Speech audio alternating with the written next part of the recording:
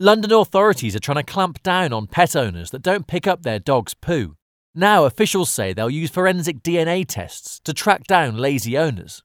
The plan's being introduced by the London Borough of Barking and Dagenham.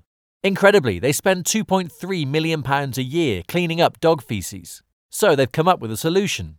By 2016, they want all dog owners to give a swab of their pet's DNA to officials. After that, every time wardens find dog waste, authorities will send a sample for DNA analysis. Once they match up the records, owners could get fined £80.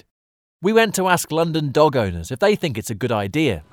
Of course it's rubbish. I mean, look how many dogs there is. You're going to DNA all the dog's mess and find the dog's owner. How are you going to do that? It strikes me as a little bit crazy. I'm not sure that's the way around it. It's just a waste of taxpayers' money, to be fair. I see it as a minor problem because when they say there is bacteria and so on, yes, but there's so much litter around. Nobody believes they're really going to get fined if their dog goes, so I don't think that particularly works.